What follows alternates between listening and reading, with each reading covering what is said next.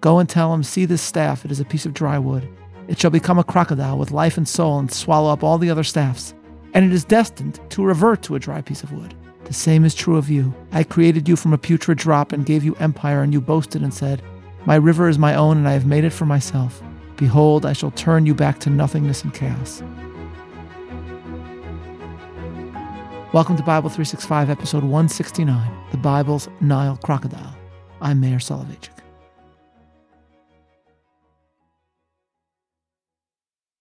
Long before the tulip craze swept Europe in the 17th century, many millennia before .coms became a subject of intense interest, there was a mania that cornered the market of ancient Egypt: crocodiles. Thus, the Washington Post reports, quote, one day several thousand years ago, an Egyptian mummy supplier crept up on a wild crocodile and bashed it with a club, fracturing its skull and killing it. The animal was quickly taken to be processed. Its damaged skull was fixed, its body was treated with salts, oil, and resins, and wrapped in multiple layers of linen. Its last meal was still in its stomach. The demand for mummified crocodiles was intense in ancient Egypt. Thousands were bred and reared in captivity to be dispatched and expertly mummified for offerings to the potent gods. There's also evidence that crocodiles were hunted, no doubt a dangerous pursuit to help feed the craze. Researchers in France using high-tech scans say they were surprised when they found a massive skull injury during a virtual necropsy on a crocodile's mummified remains. It is the first concrete evidence of the hunting of animals for mummies, they say, end quote. Why were crocodiles in such demand? Why are there so many mummified specimens of these reptiles? As the article explains, being buried with a crocodile would help enable the deceased to propitiate one god in particular in the afterlife, Sobek, god of the Nile, often depicted with a crocodile head. Understanding the centrality of the crocodile to Egypt is essential to comprehending a theme in Ezekiel's prophecy about Egypt's future, as well as a theme in the story of the Exodus itself.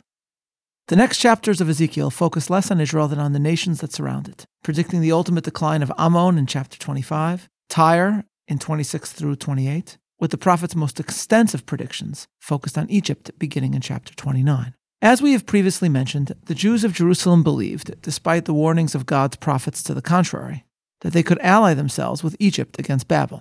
Ezekiel, speaking in Babylonia, not only informs Israel that this alliance will fail, but also that Egypt will itself be defeated by Babylon. His prophecies are therefore, as many note, a prediction of the Battle of Carchemish, circa 605 BCE, in which Nebuchadnezzar defeated Pharaoh's forces. When we study his prophecies carefully, we can see that Ezekiel's description of the defeat of Egypt is also clearly intended to serve as a bookend to another part of sacred scripture, the book of Exodus. In order to see how this is so, we must review our original analysis from Bible 365 of the Exodus story. Recall the scene in the palace of Pharaoh. Aaron threw down his staff at Moses' command. The staff transformed, and Aaron's rod ultimately devoured those of the Egyptian enchanters in Pharaoh's court. But into what creature does it turn? Here again is the story in English, with one word left in the original Hebrew. Quote, and Moses and Aaron went in unto Pharaoh, and they did so as the Lord had commanded. And Aaron cast down his rod before Pharaoh and before his servants, and it became a tanin. Then Pharaoh also called for the wise men and sorcerers, and they also, the magicians of Egypt, did in like manner with their secret arts. For they cast down every man his rod, and they became taninim. But Aaron's rod swallowed up their rods. Tanin is often rendered serpent or snake, but this may be a mistranslation. When Moses, standing before the burning bush, asks the Almighty for a sign to show to Israel, there God causes his staff to transform into a nachash, which means snake. But, as we quoted from Rabbi Natan Slifkin, the word tanin, in contrast, seemingly denotes here not a snake, but rather a crocodile. Aaron's rod transforms into a crocodile and swallows the crocodiles produced by Pharaoh's magicians.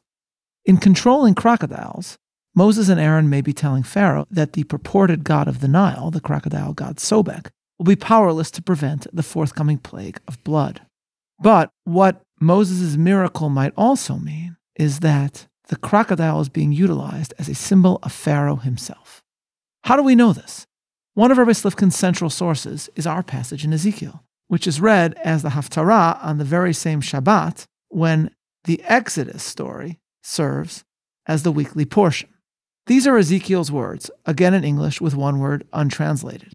Chapter 29, verse 1. In the 10th year, in the 10th month, in the 12th day of the month, the word of the Lord came unto me, saying, Son of man, set thy face against Pharaoh king of Egypt, and prophesy against him and against all Egypt.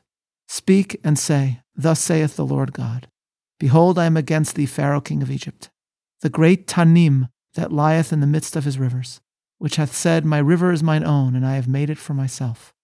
But I will put hooks in thy jaws, and I will cause the fish of thy rivers to stick unto thy scales, and I will bring thee up out of the midst of thy rivers, and all the fish of thy rivers shall stick unto thy scales. And I will leave thee thrown into the wilderness, thee and all the fish of thy rivers. Thou shalt fall upon the open fields, thou shalt not be brought together nor gathered.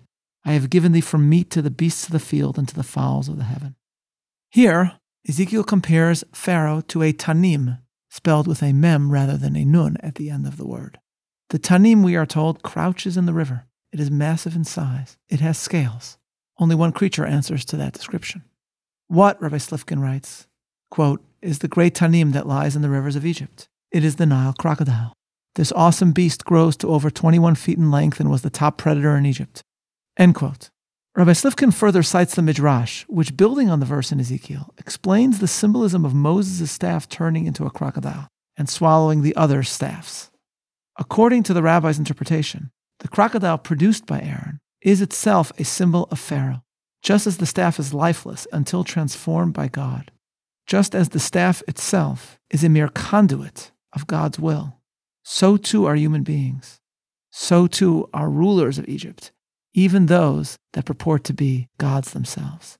These are the words of the Midrash speaking about Pharaoh. Quote, The Holy One said, This evil person boasts and calls himself a crocodile, as it is written, the great crocodile. Go and tell him, See this staff, it is a piece of dry wood. It shall become a crocodile with life and soul and swallow up all the other staffs, and it is destined to revert to a dry piece of wood. The same is true of you. I created you from a putrid drop and gave you empire, and you boasted and said, My river is my own, and I have made it for myself.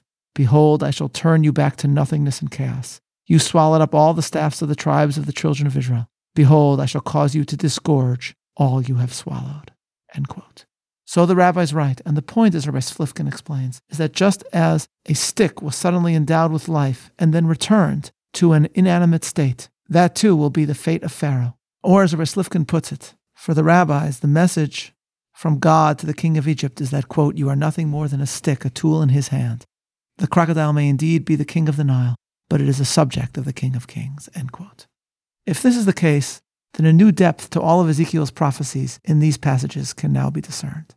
Many of Ezekiel's predictions must have been, for the Israelites, deeply depressing. He told them that Jerusalem will fall, that Egypt would not save Israel, that the temple itself would be destroyed.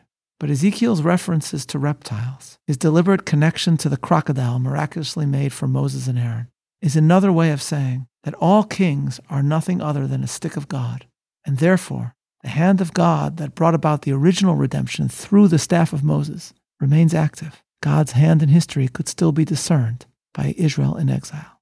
And therefore Ezekiel is also telling his people, the God who heard Israel's cries when it was enslaved in Egypt will hear Israel in exile again, and redemption will come again as it once did. Ezekiel will stress Israel's restoration all the more clearly in the prophecies to follow, which we shall study later this week. But even here, the references to the original Exodus can be discerned. Recall the biblical description. God took us out with a mighty hand and an outstretched arm. Here is Ezekiel speaking of God's defeat of the arm of Pharaoh in chapter 30, verse 21. Son of man, I have broken the arm of Pharaoh, king of Egypt, and lo, it shall not be bound up to be healed, to put in a splint to bind it, to make it strong to hold the sword. Therefore thus saith the Lord God, Behold, I am against Pharaoh, king of Egypt, and will break his arms, the strong and that which was broken, and I will cause the sword to fall out of his hand. And I will scatter the Egyptians among the nations, and will disperse them through the countries. And I will strengthen the arms of the king of Babylon, and put my sword in his hand. But I will break Pharaoh's arms, and he shall groan before him with the groanings of a deadly wounded man. Here again, the arm of God strikes the arm of Pharaoh, the Almighty acting through the arm of Babylon, who, like Pharaoh, derives power from God alone. Egypt, failing to learn this lesson, will have its arms shattered, as Babylon ultimately will as well. Ezekiel, then, teaches us not only to remember the original Exodus, but to learn from it, to see the hand of God in history. Several years ago, the media reported the discovery of a new treasure uncovered in Cairo, an enormous statue found shattered in the mud.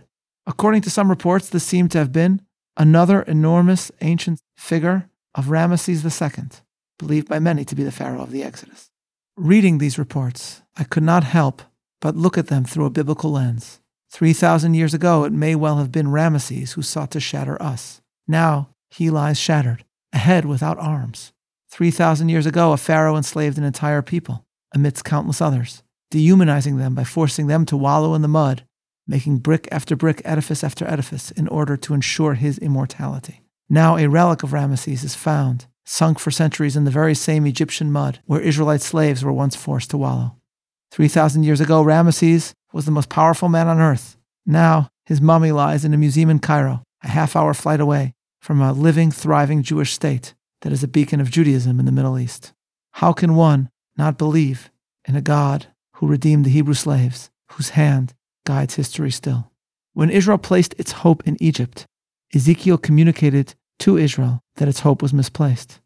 But he also told his brethren that it was the God who first sent Moses to Pharaoh, the God that transformed a staff into a crocodile, in whom Israel could ultimately find and place its hope. In the British Museum sits what is known as the Nebuchadnezzar Chronicle. We have sent you the link to an image of this tablet and its translation.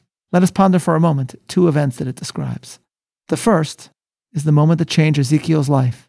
Quote, "In the 7th year, in the month Chislev, the king of Babylon assembled his army, and after he had invaded the land of Hatti, he laid siege to the city of Judah. On the 2nd day of the month of Adar, he conquered the city and took the king prisoner. He installed in his place a king of his own choice, and after he had received rich tribute, he sent forth to Babylon." This, of course, is a description of the beginning of the original exile from Jerusalem under King Jechoniah, the event that brought Ezekiel to Babel. Another passage in Nebuchadnezzar's chronicle describes an event predicted by Ezekiel. Nebuchadnezzar, we are informed, quote, "crossed the river to go against the Egyptian army which lay in Carchemish. They fought with each other, and the Egyptian army withdrew before him. He accomplished their defeat and beat them to non-existence.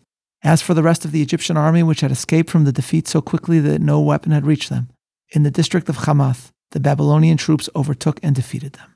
End quote. The Egyptian empire, embodied by the crocodile, was indeed defeated. The world of the pharaohs is no more. The mummified reptiles remain as an archaeological embodiment of their empire. But the empire of Nebuchadnezzar has also ceased to exist. Meanwhile, the Jewish people endure. A state of Israel has come into being, and the hand of God in history, which once transformed a staff into a crocodile, can still be seen today. This is Meir Soloveichik. Looking forward to learning together tomorrow. Signing off.